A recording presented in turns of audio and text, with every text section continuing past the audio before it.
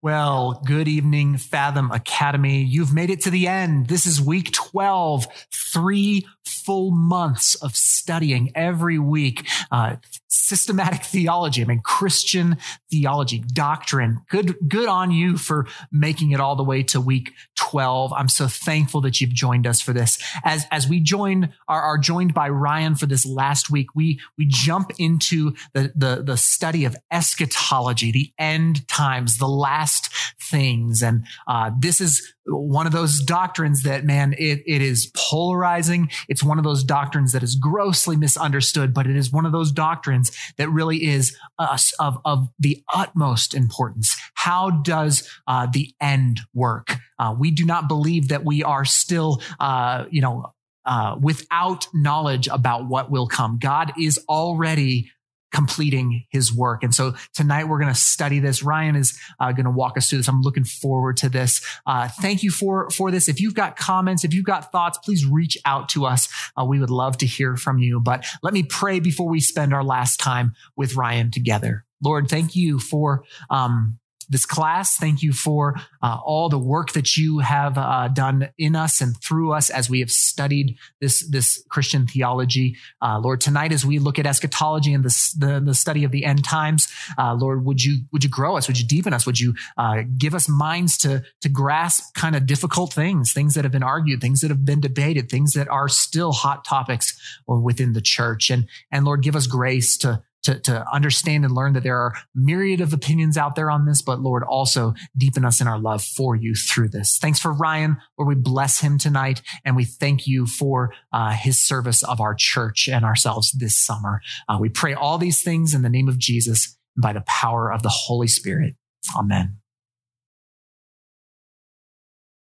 All right. Well, good evening, friends. Good to be back with you for our last week together. Hard to believe we have covered just a ton of material in these 11 weeks. And if you have persevered to the end, I thank you for your time and your attention. We've been covering some really challenging terrain the whole course. And we come now to the talk that I've been dreading the most, which is eschatology. It comes right at the very end. We're going to talk about the study of the last things. You may sometimes hear this referred to as the end times. The reason I've been dreading it is because it's very hard to talk about. We are in a lot of very confusing texts, particularly the Revelation of John, the book of Revelation, which comes right at the end of your New Testament. And if you've read it, that book is crazy. That's the technical theological term for it. It's bonkers. There's all kinds of fantastical imagery and sort of mysterious symbolism going on. And I am not a specialist. So my goal in our time tonight is to just acquaint you with the most basic vocabulary of Christian eschatology. So we're going to talk about terms like rapture and second coming and antichrist, lots of fun stuff. And then we're going to just talk a little bit about how the Christian scriptures tell the end of the story, when human history reaches its consummation, whenever that is, what the New Testament seems to teach about what that will look like. As I said, it's very mysterious territory. We're going to have to tread carefully, hold all of these views with an open hand, because in my own opinion, there's lots of room for disagreement here, because lots of this is speculative. So we're going to do the best we can. We're not going to get into the nitty gritty of all kinds of views of the millennium, the premillennial view or postmillennial view or amillennial view. And we're not really going to talk about the tribulation and the rapture. We're going to talk about those in general terms, but not getting into debates on specific positions just because we don't have time. I'm happy to talk about those things if there are questions I can address. So here we go.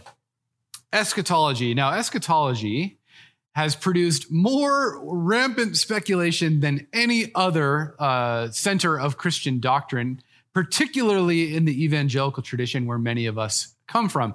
And how do I know this? Well, partially, we can tell that this is the case because there have been not just one, but two major motion films about the end times, the Left Behind movies, both starring legendary actors. One, the early version starring Kirk Cameron of Growing Pains fame. And then a couple years back, if you didn't think that Nicolas Cage's career could get any more depressing, go see the most recent Left Behind movie where Nicolas Cage stars as a pilot who undergoes the end times Both terrible, terrible movies based on terrible, terrible books.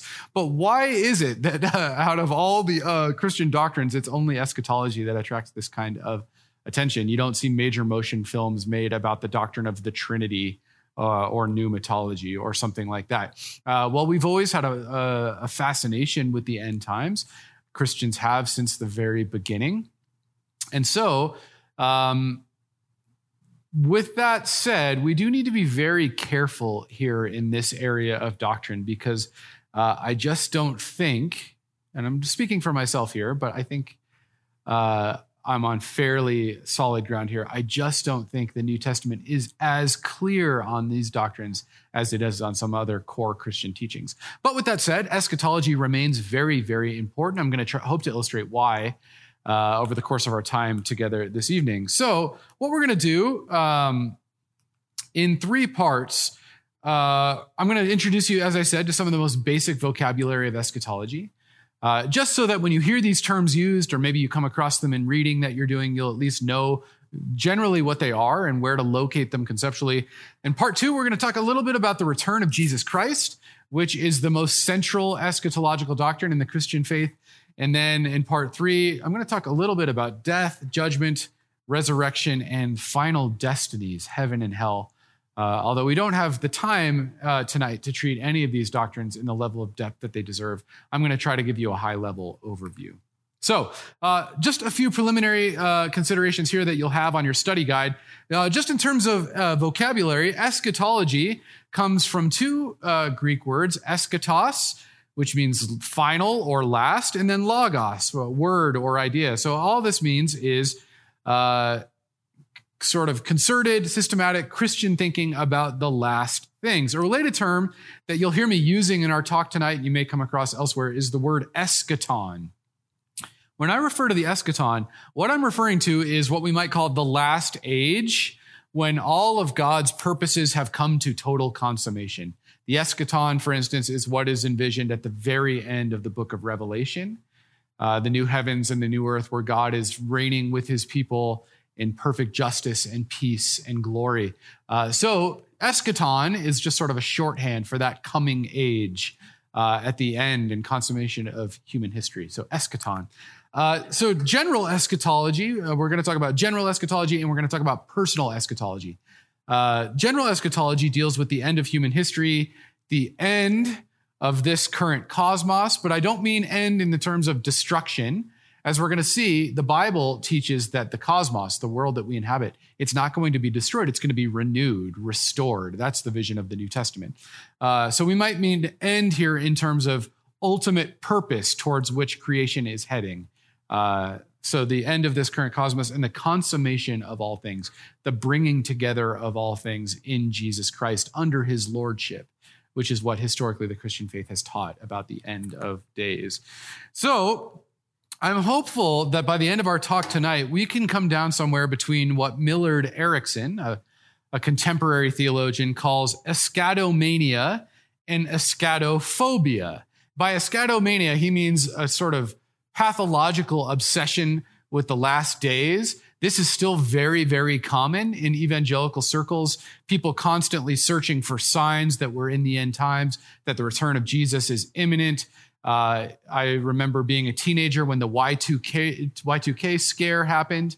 And it was thought that all the computers in the world were going to shut down because of a programming glitch on January 1st, year 2000. And I knew people, I knew of people anyway. I didn't know anyone personally. When you're 15, you don't really know anyone. But I knew of people who were building bunkers and hoarding supplies because they thought that the end times were imminent. And as it turned out, nothing happened. This is what Erickson means by eschatomania.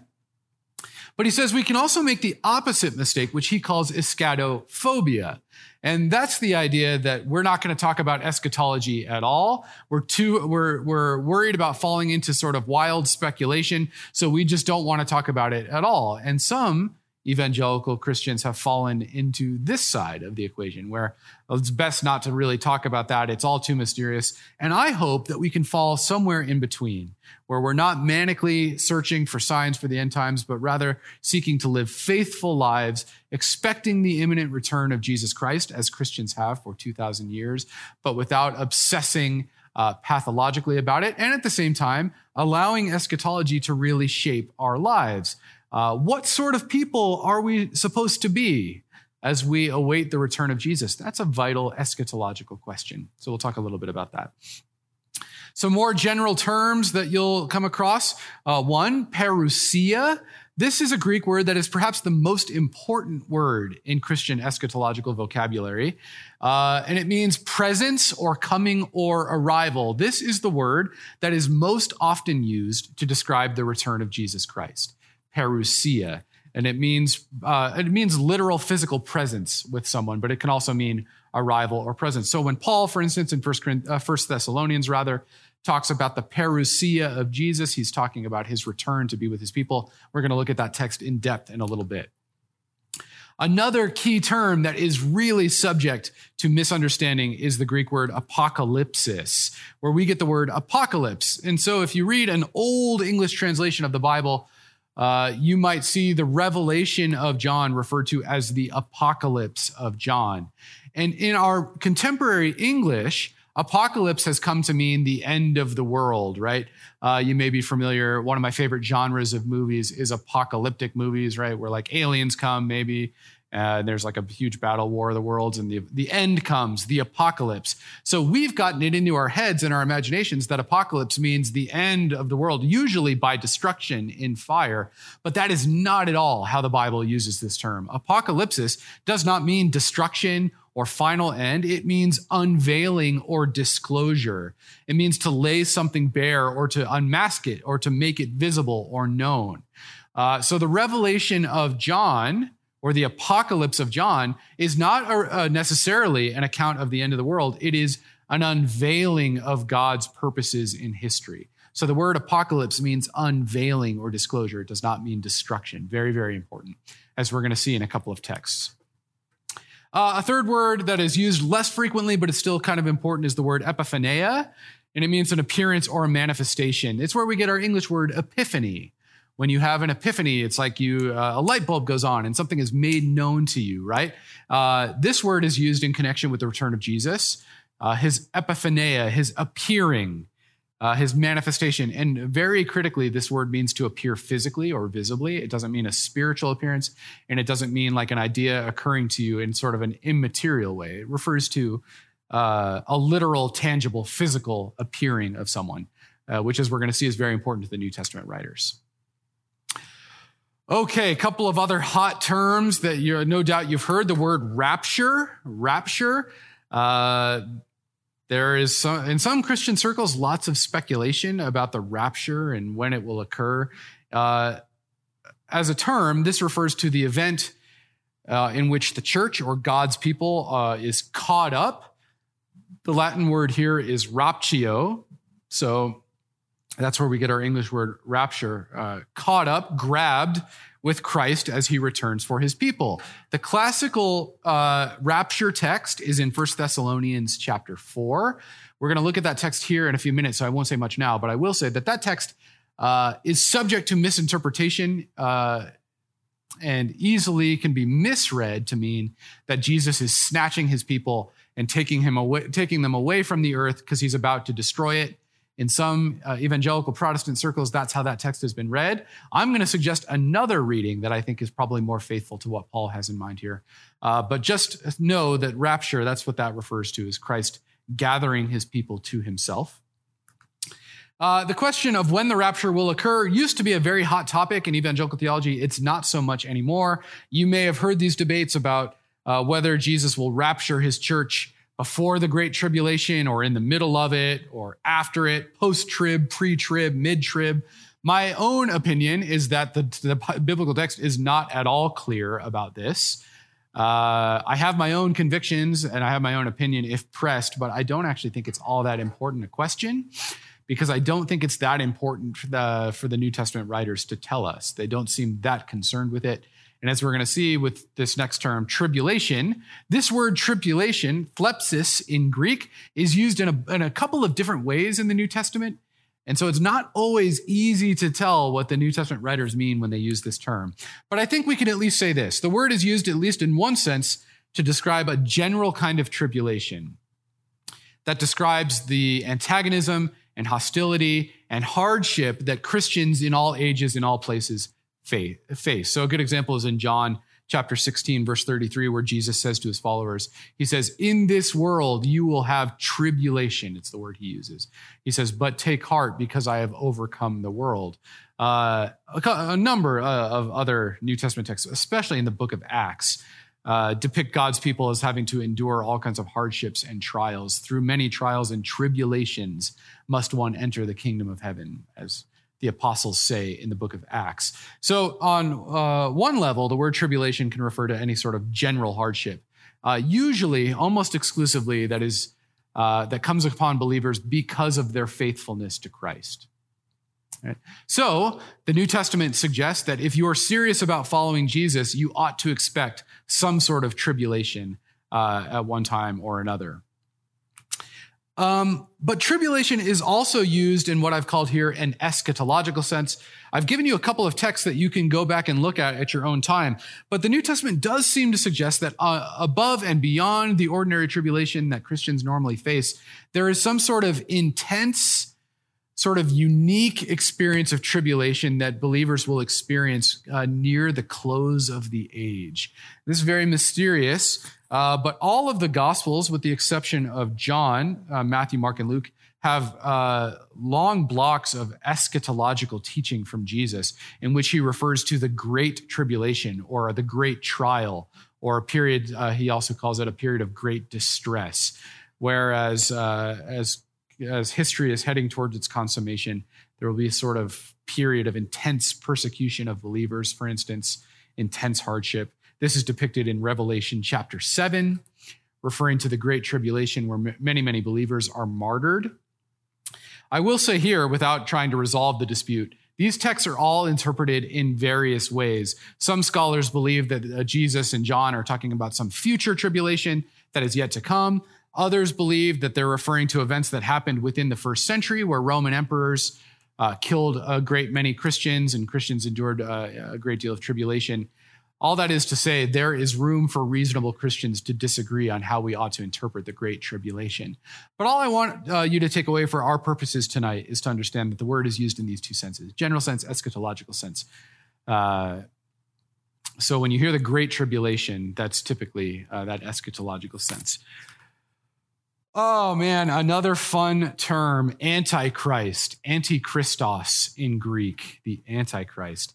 There's been lots and lots of speculation throughout the history of Christianity about who the Antichrist is. It is sometimes the Emperor Nero has been identified as the Antichrist, the Emperor Domitian a couple of centuries later, other political rulers, Hitler, Obama, I saw as I was researching for this talk. Obama had been identified as the Antichrist. I think that's all speculative. Obviously, there's no way to know. And I think it's become clear that it's actually Bill Belichick. So that's the main takeaway in tonight's talk, if you remember nothing else. No, but the truth is that the New Testament uses this term in a couple of different ways also. And I do not think it's an especially good or helpful or worthwhile practice to try to discern who the Antichrist is. And that's because of what I'm about to tell you. The prefix anti in Greek can mean both against and instead of. So when I say I am anti-New England Patriots, I mean I am against them. But the word can also mean instead of, so sort of like a substitute. Antichristos. So that means that the New Testament uses the word Antichrist in both of these ways. It uses Antichrist, again, in a general sense, to refer to anyone who denies that Jesus is the Christ. The word Antichrist appears most often in the book of 1 John, where John refers to Antichrist as anyone who denies that Jesus is the Christ and that he has come in the flesh. So he's using anti in that first sense, against. And he even says in his letter that there are many antichrists who have gone out into the world. It is anyone who opposes Jesus the Christ. So it's used in that very general sense, sometimes in the New Testament, but it's also used in a specific sense to refer to a sort of counterfeit pseudo-God who opposes and attempts to deceive God's people. You see this, for instance, in Paul's reference to the man of lawlessness in 2 Thessalonians 2, who says that who must be revealed before the end can come. I'm not a specialist in Paul or in 2 Thessalonians, and so I'm not going to hazard a guess on who he has in mind here, but he does seem to suggest that there will be one particular figure who emerges at the end of history to oppose God's purposes, and not only to oppose them, but to posit himself as a substitute counterfeit God who may even deceive the elect, is what he says there. So all that is to say, we can interpret Antichrist in a few different ways in the New Testament. Sometimes it seems to be referring to a personal historical figure, but other times it seems to refer to an ideal or sort of a symbolic figure. The Antichrist as a symbol and a personification of all the forces that oppose God and his purposes. All that is to say, if I could caution you, we ought to be careful with this term and remember that on one level, the Antichrist is anyone who denies that Jesus has come in the flesh. And then it may be referring to one particular figure, but we would do well not to try to guess who that is. That would be my advice to you. Okay, with some of the basic vocabulary in place, let's just briefly explore some very important eschatological themes in Christian theology. And the center of all this is the return of Jesus Christ. That is the center and the consummation of the Christian hope. And it is central and non-negotiable to Orthodox Christian belief. So here we have the Nicene Creed in the version that it took in the year 381, so very ancient Christian confession. And listen to what it says about Jesus Christ. We believe in Jesus Christ, who for us and for our salvation came down from heaven. So we talked about the doctrine of the incarnation. Man, that feels like eons ago. But if you can remember back that far, some of these themes will sound familiar to you. Who was incarnate by the Holy Spirit of the Virgin Mary, was made man, was crucified also for us under Pontius Pilate. We talked about all the different modes and models of the atonement some weeks back. He suffered, was buried, and on the third day he rose again. According to the scriptures, he ascended into heaven. So we talked about the exaltation, the ascension, the exaltation of Jesus Christ, who is now reigning at the right hand of the Father, and who sits at the right hand of the Father. And here's the key point for us this evening. He shall come again with glory to judge the quick and the dead, whose kingdom shall have no end. So the return of Jesus Christ in Christian theology represents the consummation and the culmination of the work of the exalted Jesus, who, having accomplished salvation for us by his life, his death, his resurrection, comes to take up his rightful place as the ruler of all things, as testified to in many, many New Testament texts. We talked about a couple of them a couple of weeks ago. So as you might imagine, the return of Jesus figures really prominently in the New Testament. I've given you a handful of texts. I won't spend a lot of time here because you can reflect on them yourself and go read them in their context. But just want to point out a couple of things. Matthew 24 refers to the coming of Jesus, but in very sort of cryptic terms. This is Jesus giving the Olivet Discourse in Matthew 24, which is a zany passage, very hard to understand. But it seems clear, whatever else is unclear, that Jesus is depicting a future in which at the end of days, he will appear, and he uses the word that is related to the word epiphaneo, a physical, visible, public appearance where he will appear to all of the tribes of the earth, he says. Coming on the clouds of heaven with power and great glory. And this is important too. This image of coming on the clouds is all imagery, particularly from the book of Daniel in chapter 7 in particular, which depicts the Son of Man after he has conquered the beast and overcome all of God's adversaries, is exalted to his place of creation on the clouds. So this, it's quite possible, is symbolic, metaphorical language to express the authority given to the Son of Man. And this is, remember, Son of Man is the term that Jesus preferred to use for himself. In John chapter 14, he promised that he would return to his people so that they may be where he is also. Acts chapter 1, we looked at the ascension briefly a couple of weeks ago. And in the ascension, the angels tell the disciples that he is going to return in the same way that he left. Acts chapter 3 refers to Jesus returning to restore all things. This is very important. We're going to talk about it at length in a minute. But the Christian vision for the future is not God abandoning creation or destroying it, but rather recreating it, restoring all things. The biggest rapture text is 1 Thessalonians chapter 4. This book has received lots of attention in terms of eschatology and speculation about the return of Christ. And let me read what Paul says here in verses 15 through 16, and then we're going to come back and sort of make sense of it together. He says this, "For this we declare to you by a word from the Lord, that we who are alive," and he's writing to Thessalonian Christians who have written to him in a letter that we don't have, asking for clarification about the return of Jesus. So that's the context. This is what he's talking about.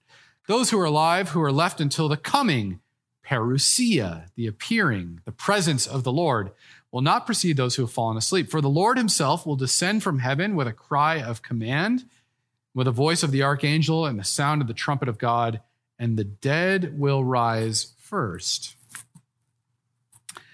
Okay. And then he goes on to say that he will rapture, he will take up, snatch up his people to meet him in the air, Paul says. And then he says, "So we will always be with God." Now, in evangelical theology, this text has historically been interpreted to mean, at least in some streams of evangelical Christianity, that that Jesus reveals himself. He comes in his parousia. He takes his people away from earth to go with him to heaven, while everybody else remains on earth to suffer the great tribulation. This is, for instance, the plot of the Left Behind books and the Left Behind movie, where the saints get raptured, they disappear instantly, and then everybody else kind of left to fend for themselves as the tribulation is poured out on the earth. But that's not the image that Paul is giving us here, actually.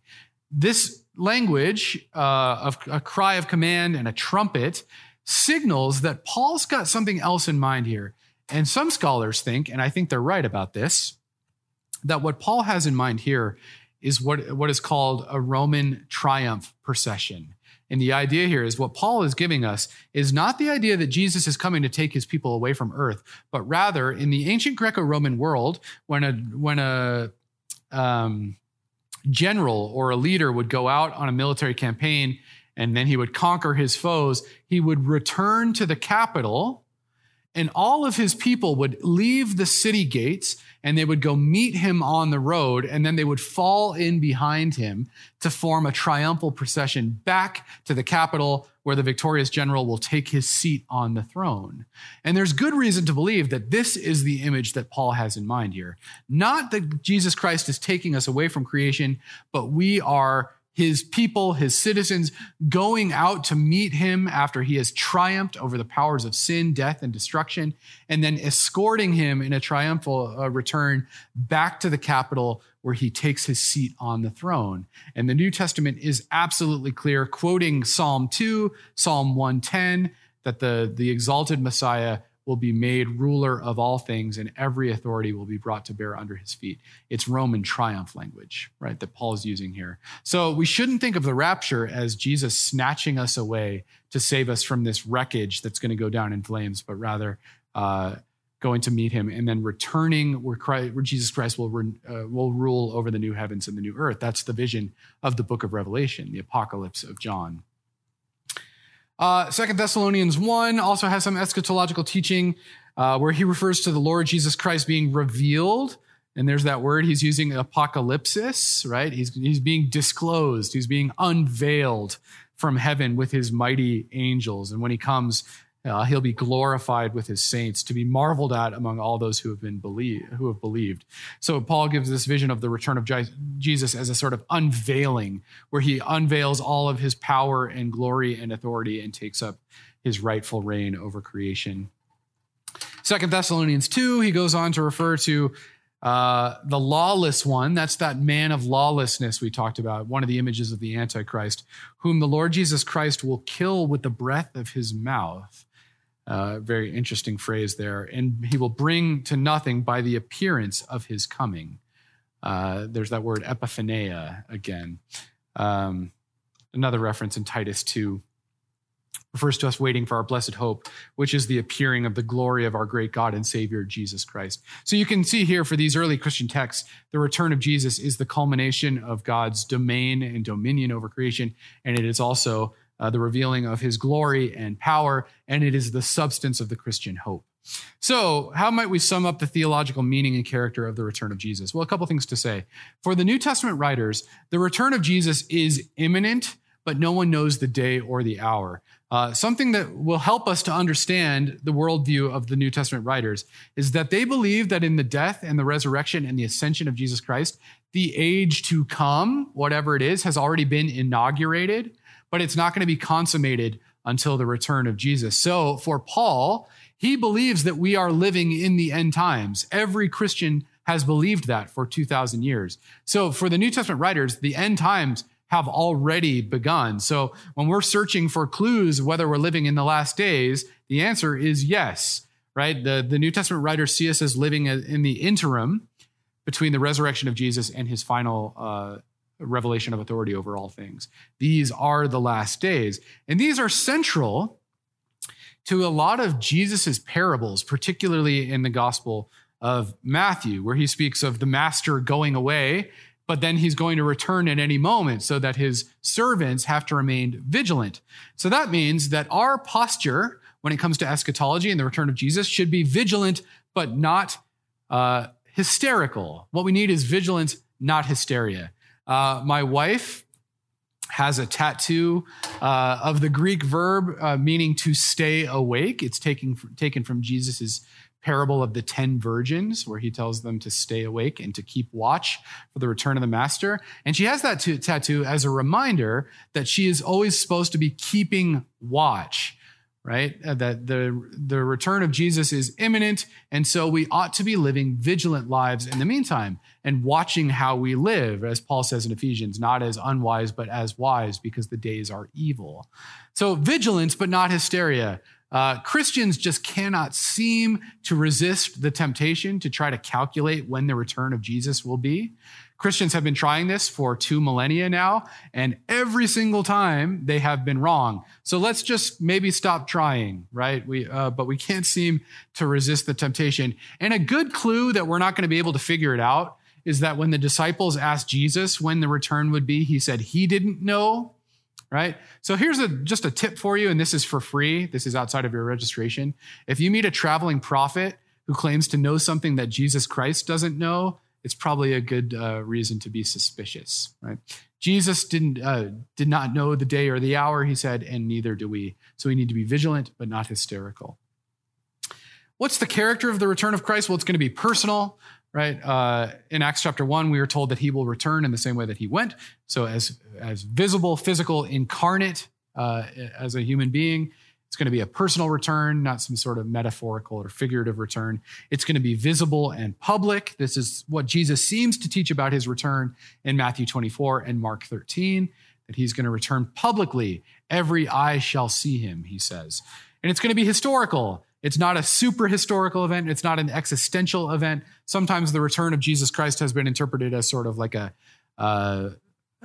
sort of symbolic vision of God's presence with us, but that's not at all how the New Testament writers seem to be thinking about it.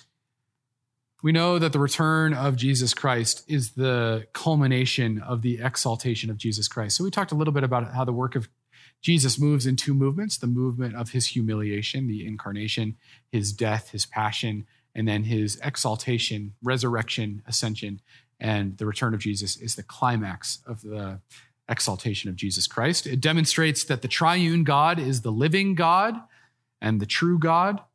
This is the final vindication of Jesus Christ. And it is the glorious consummation of God's redemptive purposes. It's the vindication of God's justice, and it is proof that God keeps his promises from Habakkuk 2:14 to Revelation 21. In Habakkuk chapter 2, the prophet looks forward to a day where it says that The knowledge of the Lord will cover the earth like the waters cover the sea. It's a really striking image.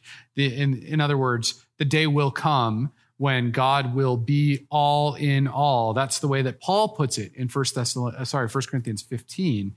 And in Revelation 21, we have God dwelling with his people, and the knowledge of God fills the whole earth. A very clear echo of Habakkuk 2. So the return of Jesus is God keeping good on his promise to fill the whole earth with his knowledge and his power, his glory, and his love. And it's a very beautiful image that we get at the end of the story in Revelation. And I just want to read this for you here. This is from Revelation 21. It has somehow found its way into the popular Christian imagination that God intends to destroy creation or scrap it or let it burn. Very famously, the evangelist D.L. Moody, who is a very fine thinker and a very good preacher, but he said that he looked at the world like a sinking ship, and the gospel is like a life raft, and he's trying to get as many people into the life raft as he can before the earth goes down. It's an admirable sentiment, and I appreciate his urgency about evangelism, but it's not very good eschatology. The Bible does not see the earth as a sinking ship that we need to be rescued from. It rather sees creation as being enslaved in bondage to death and decay, as Paul says in Romans 8, waiting to be set free and to become what it was always meant to be. And here's how Revelation chapter 21 has it. I won't say much about this because it stands on its own. It's very powerful. I just want you to listen to this. This is from John's Revelation chapter 21. And this is John speaking. Then I saw a new heaven and a new earth. For the first heaven and the first earth had passed away, and the sea was no more. So what you've got here is a sort of renewal of creation. The old world of death and decay has been somehow transformed into the new heavens and the new earth. So very important to note here that the Christian hope is not a disembodied existence where we just sort of float around in an immaterial universe. It is a material salvation, the redemption of all things. And I saw the holy city, New Jerusalem, coming down out of heaven from God, prepared as a bride adorned for her husband. So here you've got the New Jerusalem coming down from heaven. You don't have human beings being snatched up away from the earth into heaven, but rather you've got heaven coming down to earth. That's the vision that John's giving us, right? And I heard a loud voice from the throne saying, "Behold, the dwelling place of God is with humans, and he will dwell with them, and they will be his people, and God himself will be with them as their God. He will wipe away every tear from their eyes, and death shall be no more. Neither shall there be mourning, nor crying, nor pain anymore, for the former things have passed away." And he who was seated on the throne said, "Behold, I am making all things new." And he said, "Write this down, for these words are trustworthy and true." And he said, "It is done. I am the Alpha and the Omega, the beginning and the end." So at the end of the story, you've got the one who sits on the throne, the exalted Lamb of God who takes away the sin of the world, who says, "I am making all things new," not destroying creation, but remaking it. And this, in turn, has lots of implications for the way that we think about death and resurrection and judgment and the future hope. So I would just want to close our time over the next few minutes thinking a little bit about these terms. The Bible is unflinching and unsentimental about human death. Right? The Bible simply takes it as a fact that every human being, as a biological organism, will cease to live. Right? Our bodies will decay, break down, and they will ultimately succumb to death. And even though we live in a culture that is desperate to deny this, the sooner we recognize this, the better we'll be. And it's good for our spiritual health to come to terms with our mortality and our finitude. And so the Bible is clear that every human being will die. As the author of Hebrews says, it is appointed for a human being to die once and then to face judgment, which is a harrowing thought. We don't like to think about this. And the Bible also speaks of this very curious thing called the second death. We only get one reference to it. It's in Revelation 21, where we get the great judgment. We're going to talk about that here in a moment. And John says this, "But as for the cowardly, the faithless, the detestable, the murderers, the sexually immoral, the sorcerers, idolaters, all liars, their portion will be in the lake that burns with fire and sulfur, which is the second death." he says. Now, this is mysterious. I don't presume to know what all of this means, but it has been consistently in the mainstream Christian tradition to suggest that once we die, we face judgment. Right? When we do, there seems to be some sort of final loss for those who find themselves separated from God. So many theologians have suggested that the second death may be understood as permanent spiritual death, an eternal finalization of a state of separation from God. And we might say that the second death is a terminus of a life spent in a state of alienation from God. So one theologian has suggested, quite helpfully, I think, that we might think of the second death as the sort of finalization of the great trajectory of a life that is chosen to be separated from God. It's a pretty harrowing thought, but we need to be frank about this because the Christian faith teaches that each of us will face judgment. And we can't speak about eschatology without speaking about it. Before we get there, though, we need to understand it is sometimes thought that when we die, we immediately sort of go to heaven. But actually, that's not what the New Testament teaches, actually. The New Testament teaches what some scholars have called the intermediate state, which suggests that when we die, the essence of who we are goes to be with God, and our bodies remain in the ground until the great resurrection. This is depicted in Revelation 21, where all people who have died will be resurrected to be reunited with their bodies. And so the New Testament scholar N.T. Wright has talked about Christian eschatology as promising a life after death. And what he means is we often think of life after death as a disembodied state where we sort of float around with God or whatever. But Wright would say, and many, many New Testament scholars following him and before him would say that actually, no, death is an intermediate state before we are ultimately raised to be reunited with God. So let me just show you what this looks like. The intermediate state is typically in the New Testament called Hades, and in the Old Testament it is called Sheol. Sheol. So Sheol is a term used in the Old Testament to refer broadly to the realm of the dead. Now, what's interesting is in the New Testament, there's not necessarily a connotation of punishment or reward. It just is simply the realm of the dead. When you die, you go to Sheol. And this is all over the place in the Old Testament. The most famous example is probably Psalm 139, where the psalmist says, "Where can I go to flee from your presence? If I go up into the heavens, you're there. If I go down to the depths, to Sheol, you're down there too." And so the Old Testament writers seem to think that when you die, there's a sort of intermediate state where you dwell awaiting the final resurrection. And this is what they call Sheol. It's not necessarily really a place of torture or a place of reward. It just is sort of a gray zone, if we can think of it that way. The equivalent term in the New Testament is a term called Hades. And it's a term used to refer to the temporary abode of the unrighteous dead as they await resurrection and final judgment. And this is usually how the word Sheol is rendered into Greek. So when the Old Testament was translated into Greek in a translation called the Septuagint, Hades was the word that was used to render it. It's also the word that is used in Greek mythology for the underworld. And Hades, of course, is the god of the underworld in Greek mythology. But it's thought to be the sort of shadowy realm of the unrighteous dead.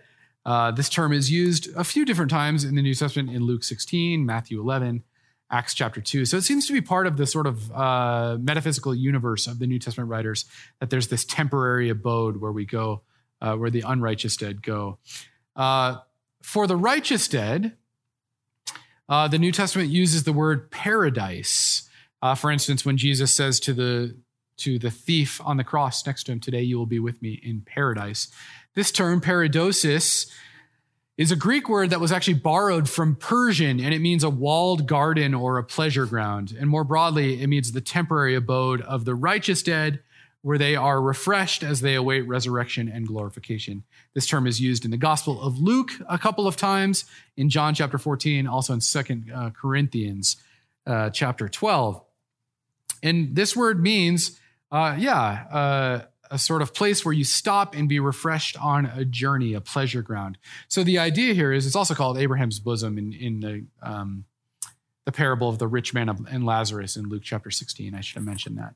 And this is the temporary abode of the righteous dead as they await final resurrection and glorification. So all that is to say, the biblical writers seem to think that when a person dies, their soul, or for lack of a better term, right, the core of who they are, either goes to Sheol, Hades, or to paradise, where you are with Christ until you are finally raised and glorified in a physical body. This is, of course, the vision of 1 Corinthians chapter 15. All that is to say, I'll give you a few texts here. I won't spend a lot of time going through them because you can read them on your own. But if you know where to look, you'll see that the New Testament writers and the characters that appear in the New Testament all believe that there's going to be this universal general resurrection at the end of history. So, for instance, a good example is in John chapter 11. This is where Jesus' friend Lazarus has died. And he's speaking to Lazarus' siblings, Mary and Martha, and they're saying, yeah, if you had gotten here sooner, maybe you could have saved my brother, but now he's dead. And Jesus says, well, I'm going to raise him up. And she goes, yeah, I know that he'll rise again at the resurrection on the last day. And Jesus says to her, no, I'm the resurrection and the life. But what she's talking about when she refers to the resurrection of the last day, almost all New Testament era Jews believed that at the end of history, God would raise both the righteous and the wicked, after which they would face judgment. This is referred to as the resurrection of the last day, or sometimes referred to as the general resurrection. And what's significant is the New Testament writers see Jesus, his own resurrection, as a sort of foretaste of the general resurrection of the dead. And so this is going to get a little bit hairy here. It can be hard to keep straight conceptually, but I want to try to explain to you that the New Testament sees resurrection happening in stages. The German theologian Jürgen Moltmann put it like this. He says, Christ's resurrection is understood as the pledge of the new creation. We talked a little bit about this when we talked about the resurrection of Jesus, where Jesus is referred to by Paul in 1 Corinthians 15 as the first fruits from the dead. On one level, the resurrection of Jesus is seen as a sort of a promise and a token of a coming resurrection of all things. So this is what Moltmann means. The resurrection of Jesus from the dead is a pledge. It's a promise that the new creation is coming. So the resurrection of Jesus is an eschatological event, right? It is the first event of the age to come.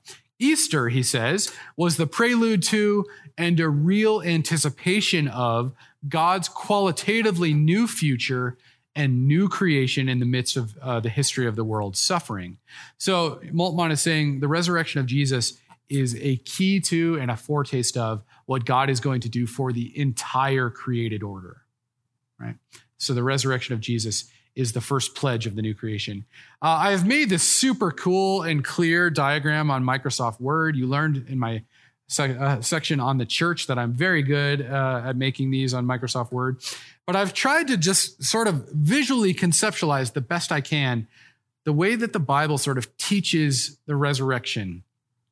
So on one level, you've got the resurrection of Jesus Christ. And the New Testament writers see the resurrection of Jesus, the physical bodily resurrection, as the first stage of a multi-stage resurrection of the entire created order. Next comes what is called the first resurrection. It is only referred to once in Revelation chapter 20, which refers to the first resurrection of the martyrs. Scholars debate what is meant by this. Does it refer to a spiritual resurrection for all people who've come to faith? Does it refer to the resurrection of just believers who are killed in the Great Tribulation? I don't really know. If you figure it out, please let me know. But it is only referred to in that one passage.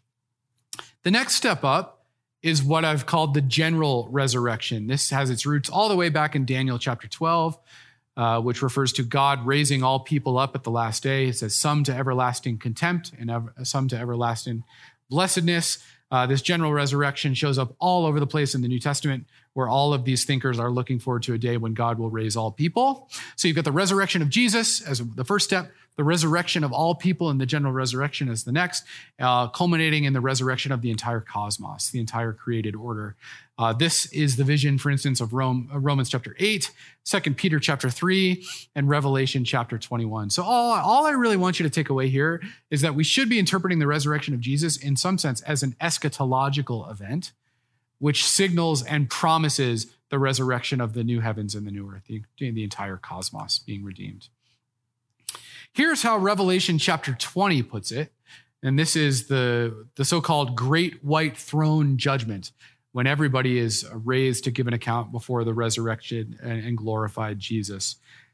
And this is how John describes it in Revelation chapter 20. Then I saw a great white throne and him who was seated on it.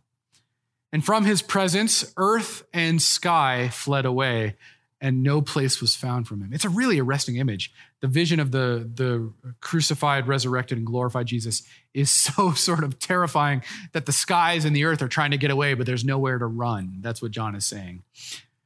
And I saw the dead, great and small, standing before the throne, and books were opened.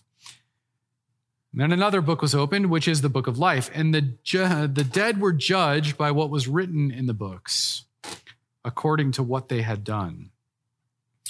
And then the sea gave up the dead who were in it. And finally, death and Hades gave up the dead who were in them. So this is the idea of perhaps figurative language of all those who had died or are in this sort of temporary abode are being offered up, resurrected to face judgment.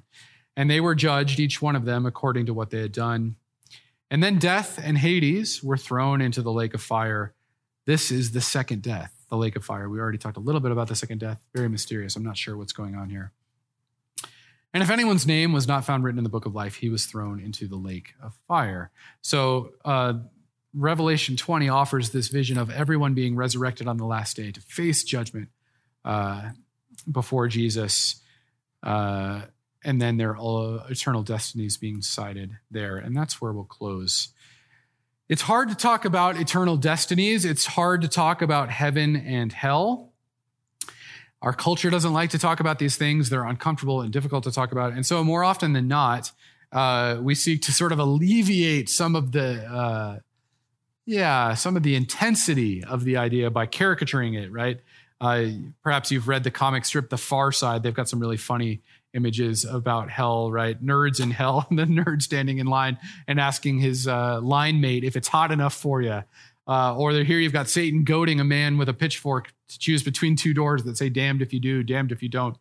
Or my favorite is a man getting to heaven and saying, the angel says, welcome to heaven, here's your heart. And then a man going to hell and a demon saying, welcome to hell, here's your accordion, right? We try to make jokes about heaven and hell because the ideas are so difficult and so, frankly, sort of frightening to think about that we just try to deflect the attention. The New Testament is very serious about heaven and hell, but they also, the New Testament also doesn't really tell us a whole lot about heaven and hell. And we need to acknowledge that we can speak about it as far as the New Testament does, but we need to be careful not to speculate here. The 20th century theologian Reinhold Niebuhr says that it is unwise to speculate about the furniture of heaven or the temperature of hell. And I think what he means here is we can only go so far as the biblical texts go. And these are very sensational topics. They are prone to embellishment. But we need to be disciplined and careful to just stay where the Bible stays. So I'll just talk very, very briefly as we close our time together here about eternal destinies, the images of heaven and hell in the New Testament witness. So let's talk a little bit about hell. The word hell is how the English Bible translates the Greek word Gehenna. Gehenna. Jesus speaks of Gehenna often. I know we don't like to talk much about hell and judgment, but Jesus talks about hell and judgment more than any other figure in the Bible, actually. And he often speaks of Gehenna when he does so. And this word is the Greek transliteration of an Aramaic word, Gen-Hinnom. So the word is an Aramaic word, and it has just been transliterated. So it means that it's been spelled with Greek letters. That's how it appears in the Greek New Testament. And when it refers to the valley of Ben Hinnom, and this is a site outside the walls of Jerusalem. It's a valley outside of the city center in Jerusalem, which was first associated with Baal worship and all of the detestable practices that came along with that. For instance, we get this in the book of Jeremiah. Jeremiah refers to people sacrificing their children to false gods in the valley of Ben Hinnom. outside of Jerusalem's city gates. So we know that it's an image that is used to sort of symbolize all kinds of impurity and detestable practices and rebellion against God. So the words got that connotation. And it was later used, the place where Jerusalem's refuse was dumped and burned. It was a garbage dump. Okay, the valley of Ben Hinnom was a garbage dump by the time that Jesus is living. And by Jesus' time, it was sometimes used metaphorically for a place of permanent and everlasting, and sometimes temporary condemnation of the wicked. If you read rabbis from Jesus' period, some of them speak of Gehenna as a place of eternal torment. Others speak of Gehenna as a place where sinners are sent to be purified for a certain period, and then they are made perfect, and then they can go into God's presence. So sometimes Gehenna is used as a place of sort of punitive torment, and sometimes it's, for lack of a better term, seen as a sort of remedial place where people are purified of their imperfections. All that is to say, it's a somewhat ambiguous term, and it's difficult to tell what Jesus means by it, if I'm being completely frank with it. And so one of the things we need to recognize when we talk about the Christian doctrine of hell is that the New Testament uses a bunch of different images to describe hell. Some of them can't easily be reconciled with each other, which may suggest that they are meant to be understood figuratively rather than physically. Now, I'm not at all denying that the Bible teaches that there is some sort of final loss for those who find themselves separated from God. I think the Bible clearly teaches that. Well, all I am trying to say is the specifics of what that looked like are less clear. And just to give you an idea of what I mean, on the one hand, the Bible uses images of torment. Some of them may suggest an unconscious sort of separation from God. Others might suggest a consciousness of being separated from God and being conscious of torment. So for instance, hell is described as a place of unquenchable fire in Matthew 3, a fiery furnace in Matthew 13, a place of condemnation in Matthew 23. It's described as eternal fire in 25, a place of torment in Revelation 14, and a fiery lake of burning sulfur in Revelation 21. But at the same time, the New Testament also uses language of void and darkness and isolation to describe the destiny of those separated from God. Matthew 8 refers to it as outer darkness or eternal destruction and exclusion from God's presence. That's in 2 Thessalonians 1. Eternal chains and gloomy darkness, Jude 6. Blackest darkness in Jude 13, or the abyss in Romans 9. All that is to say, the Bible uses a variety of images to describe hell. And I don't quite know what to tell you, except there's all these different images. And I would caution against taking one and fixating on it. And I do think there's room to ask whether we're supposed to take these images figuratively or physically or literally. But at the end of the day, the Bible does teach that the second death is the sort of the finalization of a life spent in separation from God. And it uses all these different images, which are pretty chilling and pretty difficult. Images of heaven are also sort of vague in the New Testament, not nearly as clear as I think maybe we might imagine. In the Christian popular imagination, we've got heaven as sort of streets of gold, and you kind of go around and play harps. Or maybe you've got something like the show that was just very popular on NBC, The Good Place, where you get like unlimited frozen yogurt or whatever. The Bible's teaching on the nature of heaven is glorious, but sort of by definition, the biblical writers see heaven as sort of unfathomable. They don't know how to describe it. This is how Paul puts it in 1 Corinthians chapter 2. He says, "No eye has seen, nor has any ear heard, nor has the human heart imagined what God has in store for those who love him." So the idea here is that whatever God's future looks like, it is so glorious as to sort of explode our categories. Paul says a human heart can't even imagine it. But we do know that the New Testament writers describe it in a few different ways. So we can say with some degree of certainty the following things. Heaven seems to be a place, the new heavens and the new earth. rather than heaven. Because when I say heaven, it sort of conjures an image of a disembodied state floating in the clouds. And that's not what I have in mind here, nor is it what the New Testament describes. So I'm using heaven here as a shorthand for the new heavens and the new earth, the renewed creation, the resurrected cosmos. It seems to be a place of God's unmediated presence without terror. All throughout the Bible, when people encounter the living God, they almost die. To encounter the God and his glory is human undoing. For instance, in Exodus chapter 18, Moses says, hey, God, can I look at your glory? And God says, no, because you'll blow up. But how about I veil my backside and you can look at that? But in the new heavens and the new earth, we get this vision of God dwelling with people and unveiling his glory completely, and there is no terror. You just have God's people basking in the light of God's glory, and he dwells with them. This is depicted in Revelation chapter 21. The new heavens and the new earth seem to be a place where human beings have knowledge of God as he is. In 1 Corinthians 13, Paul says, we can know God, but we can only know him partially and incompletely, because he says, it's like we're looking through a sort of tarnished glass. He says, through a glass darkly, as the King James puts it. So we can have an idea about God, but we just don't really know him in his fullness. And in 1 John chapter 3, the Apostle John says, hey, listen, what it is that we're going to be when God unveils his future, he says, is not yet known, but we do know that we will be like him. And he says, why? Because we're going to see him as he is. In Roman Catholic theology, this has typically been called the beatific vision.